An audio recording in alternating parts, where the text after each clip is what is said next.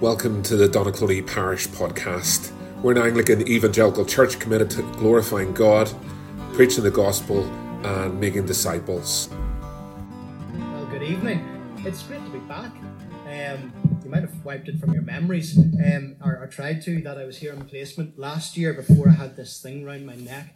And that was a great time of fellowship and of learning among you here in St. Patrick's and down the road in Warrenstown as well. Some things have changed since then. There's a ring on my finger, there's a collar around my neck, and there's a little one on the way. So lots of exciting things happening in my life and Erin's life, and it's wonderful to be with you and to catch up with you all here as well. This is maybe a very different harvest to what we were all expecting. All socially distanced, all spaced out, the building not packed to the rafters. And it's been a very different few months to what we were expecting as well. Maybe the last few months have been particularly hard for you. Maybe it's all of our lives have been disrupted. Maybe you've been unable to see family or friends. Maybe you've even been ill or know someone who has been ill. Maybe you've even felt helpless in the midst of all of this global pandemic. So I wonder, with all of this going on, what is the Lord Jesus, the Lord of the harvest, what is he saying to his church tonight? What is his good news this harvest time? Well, friends, the good news of this evening's Bible passage, the big idea and the good news of today's Bible passage is that the Lord Jesus is the Shepherd King who is with his people, who has compassion on his people, who cares for his people, and who feeds his people. And that includes us here tonight. So let's pray and get straight to work on the passage. Let's pray. Lord of the harvest, we pray that this evening we would be fed by your holy word, and that the seed which is scattered will produce a plentiful harvest, even unto eternal life. In Jesus' name, amen. Amen. If you have your Bible with you or on your phone or want to flick back, you'll see that before our passage this evening, there were a few different things happened.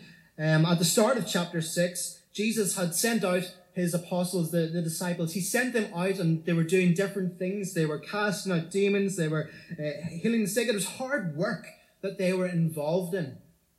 And then after that, we have the episode where King Herod and John the Baptist clash heads, and John the Baptist is beheaded by the evil King Herod. We have the evil king who cares not for his people. And then we're launched straight into the feeding of the 5,000, where we have the good shepherd, the good king, feeding his people. So let's dive straight in verse 30. And we read in verse 30 that the apostles returned to Jesus and told him all they had done and taught.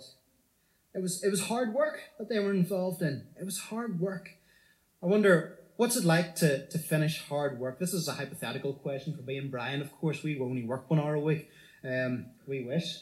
But if you come in from the garden, say, and you've been cutting down trees all afternoon, there's nothing you want more than a bit of rest, isn't there?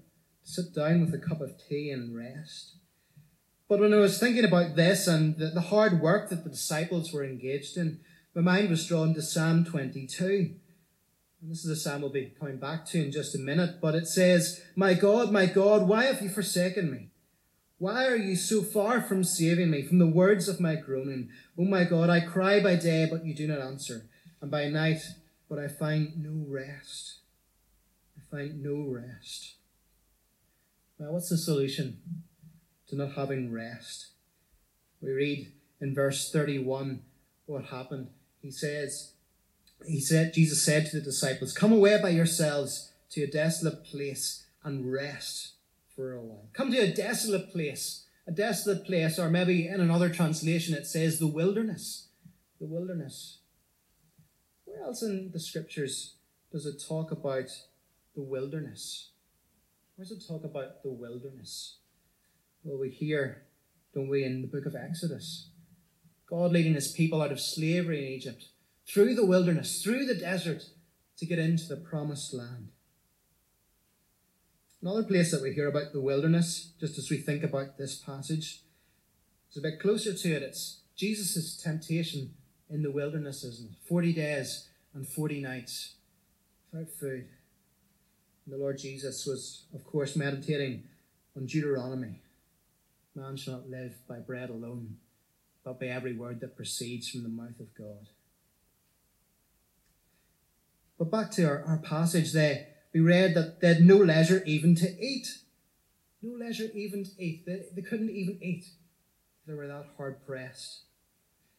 In Exodus, we know that God brought them out of Egypt and they were starving in the wilderness. They were starving. But God graciously provided manna for them to eat.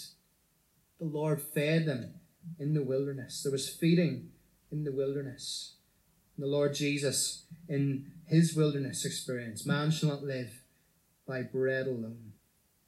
So whenever in Mark chapter 6 we see the crowds going out to the wilderness, Mark is setting us up to see the Lord Jesus do some feeding. He's going to do some feeding. Because going back to Psalm 22 again that I quoted just a moment ago, verse 6 says, "The afflicted shall eat and be satisfied." With the hunger comes the feeding, and the Lord himself provides the food. Let's read on to verse 34. In verse 34, we read, "When he went ashore, he saw a great crowd, and he had compassion on them, because they were like sheep without a shepherd, and he began to teach them many things." This word compassion, what does it mean? Is it just a simple feeling pity for someone or feeling sorry for them? It's much deeper than this. Having compassion in this sense, it's a deep inward yearning, a deep movement. His entire innermost being was moved with compassion for the crowd. Why did he have this compassion on them? They were like sheep without a shepherd. I think we're a bit more culty in Donaghcloney than we are maybe in Portadown, where I'm from originally. Are there any sheep farmers here tonight? All right, we're less culty than I thought then. My apologies. That's going to fall flat from here on. But I know one or two people who look after sheep. And they tell me that, there's some intelligence there, but there's not a huge pile going on between the ears. Sheep, without being led, they go astray very easily. You can find their head in a hedge, or they fall into a ditch, or they're lying upside down in the field. Sheep need a shepherd. They need someone to guide them and to lead them. And of course, in Isaiah 53 verse 6, we read that we all like sheep have gone astray. This is a picture that the biblical writers draw on throughout Scripture. The sheep need a shepherd. They need a shepherd who will lead them in the right direction. They need a shepherd who, in the words of Psalm 32 verse 8, will instruct them and teach them in the way they should go. The job of a shepherd is to lead the sheep, to teach the sheep. Jesus brings this crowd together, sees their sheep without a shepherd, has compassion on them, and begins to teach them many things. Israel, of course, were used to bad shepherds who only had their own interests at heart. But not Jesus. Not the Lord Jesus. Not this shepherd. Jesus calls to mind Exodus, where God rescues his people, has compassion on them, and cares for them as only the good shepherd can. But what about the disciples? Where do they fit into this? Well, look at verse 35 then, 35 and 36. When it grew late, the disciples came to him and said, "This is a desolate place, the hour is now late. Send them away. Send them away to go into the surrounding countryside and villages and buy themselves something to eat." The disciples, they want to take the crowds that have arrived and send them back into the wilderness. They want to take the crowds away and send them back to the place where they have to fend for themselves. like sheep without a shepherd. But is this what the Lord Jesus does? Of course not.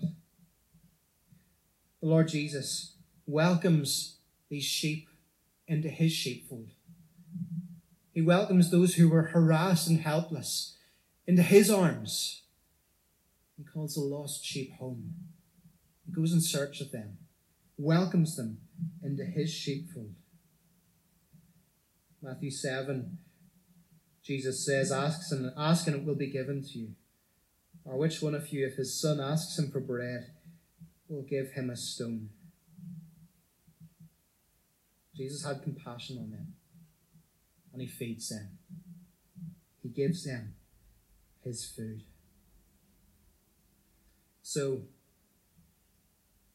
Jesus then tells the disciples, you give them something to eat. You give them something to eat. Verse 37. And this is the story that we all probably know from Sunday school, don't we? The disciples are sent out to see what they can find. They come back with 5 loaves, 2 fish, and they wonder, how are we going to feed this crowd? How are we going to do it? We can't have harvest suppers and the like this year. But imagine that we'd planned for 5 people turning up for a harvest supper and there was 500. We'd all be running around like headless chickens, wouldn't we? Trying to work out what on earth are we going to do? How are we going to feed them all? And that's the dilemma that the disciples have with here. They wonder, how are they going to do this? Well, what does the Lord Jesus do? Verse 39. Jesus commanded them all to sit down in groups on the green grass. Let's just pause there for a minute. Jesus commanded them to sit down in groups on the green grass. Well, whenever I was reading this passage earlier and thinking about this, I thought to myself, why surely to goodness does Mark tell us that the grass was green? I mean, maybe things are funny over here in County Down, but in County Armagh, that one fair county in Ireland, the grass is always green. Or is that wonderful thinking on my part? But the grass, it's green. Why does Mark highlight the point that the grass is green? Where else in Scripture do we hear about the green grass? The Lord is my shepherd. I shall not want. He makes me lie down in green pastures. He restores my soul. Friends, what we have going on here in Mark chapter 6 is nothing other than a reenactment of Psalm 23. It's the fulfillment of Psalm 23. Here we have the Lord himself, our good shepherd, causing his people, the lost sheep, to lie down on the green grass. He's going to feed them. He's going to restore their soul. He's going to lead them by paths of righteousness for his name's sake. This is what the Lord Jesus is doing. He is bringing the lost sheep home. He is bringing the lost sheep of Israel home to be with him. You see, good shepherds, they feed their sheep. Good shepherds feed their sheep and provide for them. And in verse 41, taking the 5 loaves and the 2 fish, he looked up to heaven and said a blessing and broke the loaves and gave them to disciples to set before the people. And he divided the 2 fish among them all. You see, Jesus is the true good shepherd who offers and feeds his sheep in the wilderness. The sheep who find themselves in the wilderness of life, tossed and turned like waves on the sea. The ones who find themselves helpless and harassed. The ones who are devastated by the global pandemic ravaging our society, ravaging our world. The ones who are harassed and helpless by not being able to see friends and family. The ones who are harassed and helpless by missing out on the fellowship of the church family. The Lord Jesus gathers the sheep in and he feeds them. He offers food which satisfies. Because we read in verse 42, they all ate and they were satisfied. They all ate and they were satisfied. Don't we read in the end of Psalm 23? Surely goodness and mercy shall follow me all the days of my life. I shall dwell in the house of the Lord forever. They had 12 baskets of leftovers in verse 43. It wasn't simply a case of the crowd just being polite and saying, oh yes, that was a lovely meal, going off home with their tummies rumbling. This was a meal that left them full. They were full to overflowing.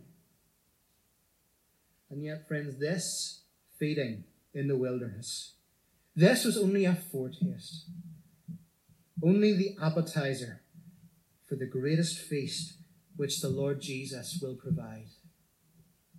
This feeding was only the appetizer for the greatest feast which the Lord Jesus will provide.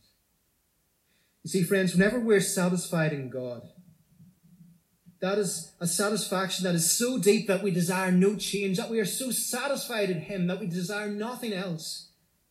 It's the beautiful rest of God, the rest which God provides, the rest which the Lord our shepherd provides for all of His sheep.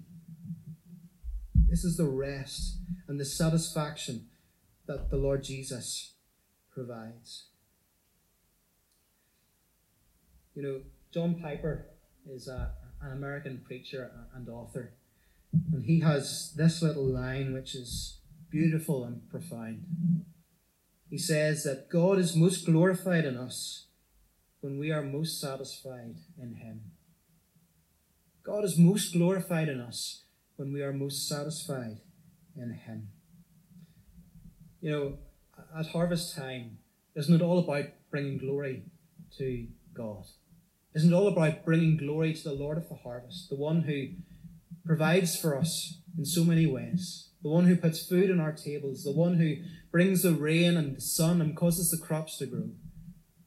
It's all about bringing glory to Him. And the greatest way that any one of us can bring glory to our Heavenly Father is by being truly satisfied in Him. And some of us in church this evening, and it wasn't just some of the younger members of the congregation who were eyeing up the plums and the juicy apples and everything. I'm starting to get a bit hungry too, truth be told. But the truth is, if I lift up an apple and eat it, I'm going to be hungry by the time I get home again. The satisfaction will run out. The satisfaction won't last. We soon get hungry again. But whoever finds rest and satisfaction in the food which Jesus gives will never get hungry again. Psalm 37 verse 4 says, "Delight yourself in the Lord, and He will give you the desires of your heart." We delight in the Lord of the harvest, and we are truly satisfied. Our hearts are full. We are satisfied in the Good Shepherd who feeds His sheep.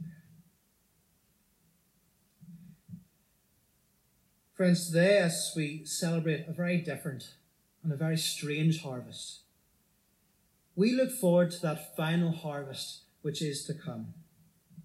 A harvest not from the fields of Donaghcloney, but a harvest from the Master's field. A harvest where it's not grain or wheat that's gathered in, but a harvest of souls that's gathered in. A harvest that results not in a simple dinner of loaves and fish, but that results in a heavenly banquet, the marriage supper of the Lamb, where we will feast, where there will be no more hunger, where every true desire is fully satisfied as the Lord Himself provides for all our needs and all our hungers and all our thirsts. For in that day, there will be no more mourning, no more crying, no more pain, no more COVID even. For the old order of things has passed away. In that day, our Shepherd King Jesus will gather to Himself those who are truly His. Just as our shepherd king gathered the crowd around him as he fed the 5,000 and satisfied their hunger, in that day he will gather home those who are truly his. The Gettys have a great hymn. It goes like this: and there we'll find our home, our life before the throne. We'll honour him in perfect song where we belong. He'll wipe each tear-stained eye as thirst and hunger die. The Lamb becomes our shepherd king. We'll reign with him. Hear heaven's voices sing. Their thunderous anthem rings. Through emerald courts and sapphire skies their praises rise. All glory, wisdom, power, strength, thanks, and honour are to God our King, who reigns on high forevermore. Friends, will you be there? Will you come to the feast? Will you trust Jesus to satisfy all of your needs? He's our shepherd king. He is the one who provides. What's your response? Is it one of hard-heartedness?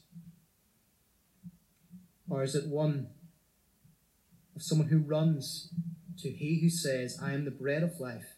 Whoever comes to me shall not hunger, and whoever believes in me shall never thirst. Friends, this is the good news of the Lord of the harvest to his church tonight.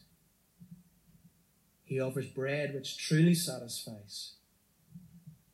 This is good news. This is good news for you. This is good news for your friends and your neighbours and your work colleagues. Friends, go out and tell people. Go out and share this good news of the shepherd who truly satisfies. This is good news this harvest time. Let's bow our heads as we reflect on the Lord of the harvest and what he's calling us to.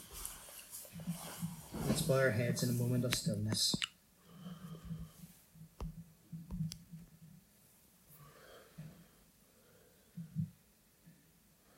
Even so, Lord, quickly come.